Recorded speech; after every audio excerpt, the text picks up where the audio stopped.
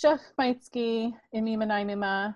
Here at War Cry Podcast, we're bringing a special epilogue for our episode 2. We have a number of things going on in the Yakima Valley, which is in South Central Washington State and homelands of the Yakima Nation, where we're tuning in from. We wanted to give a couple of notes about what's going on. We're currently a hotspot for coronavirus. We're constantly getting updates about family members either testing positive, being at risk, or succumbing to the impacts of coronavirus. A lot of this information can be really overwhelming, and sometimes you might just need to talk to somebody. If you're in that state, there are resources available. One of them is the National Suicide Hotline, which you can reach out to just to talk. They are available at 1-800-273-8255. Again, that's 1-800-273-8255. Also, during these times, it's important for us to take care of ourselves. And a part of that can be, if you're at home and you don't feel safe, we recommend Strong Hearts. And Strong Hearts is a Native helpline, and it's culturally appropriate domestic violence and dating violence helpline for Native Americans.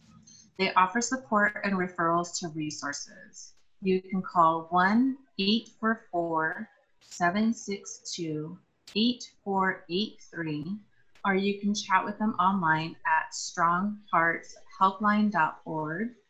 Please keep in mind that they are available from 7 to 10 p.m. Central Time. Also, a couple days after our episode was released, the Department of Justice did upload their listening sessions, and they uploaded notes. So those of us who had not been able to listen to that, we were able to access that on their website, which I think is like Lady Justice, Operation Lady Justice.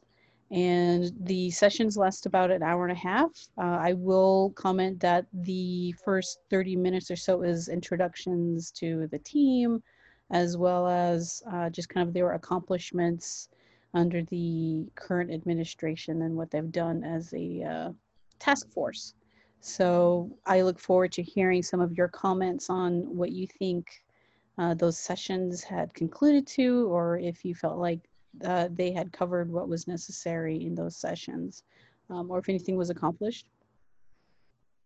In the comments for the Lady Justice to listening session, I had talked about having 6 homicides during the pandemic on the Yakima Reservation involving Yakima tribal members. This week, we have our 7th, and it's been upsetting and shocking to our community. We aren't going to release the name at this time because we haven't talked to that family members about releasing that for this podcast, but it has hurt a lot of people here.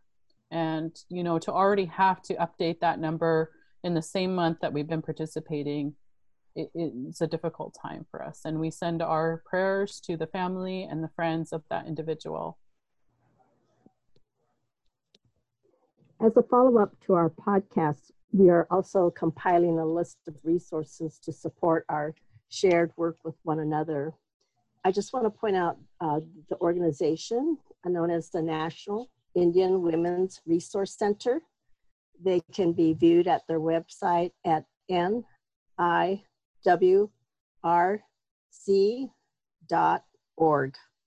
Again, that's niwrc.org. So, for instance, in April, the NIWRC had a series of webinars and training sessions on sexual assault awareness.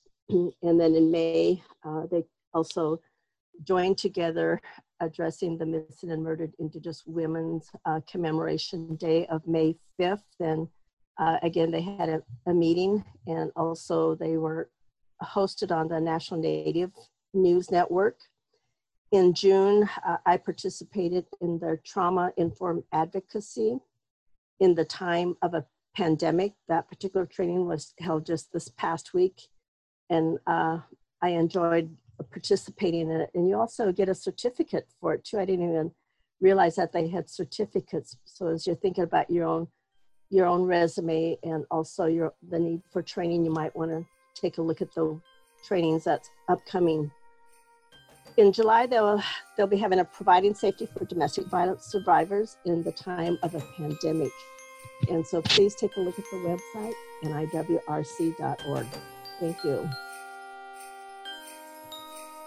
Thank you.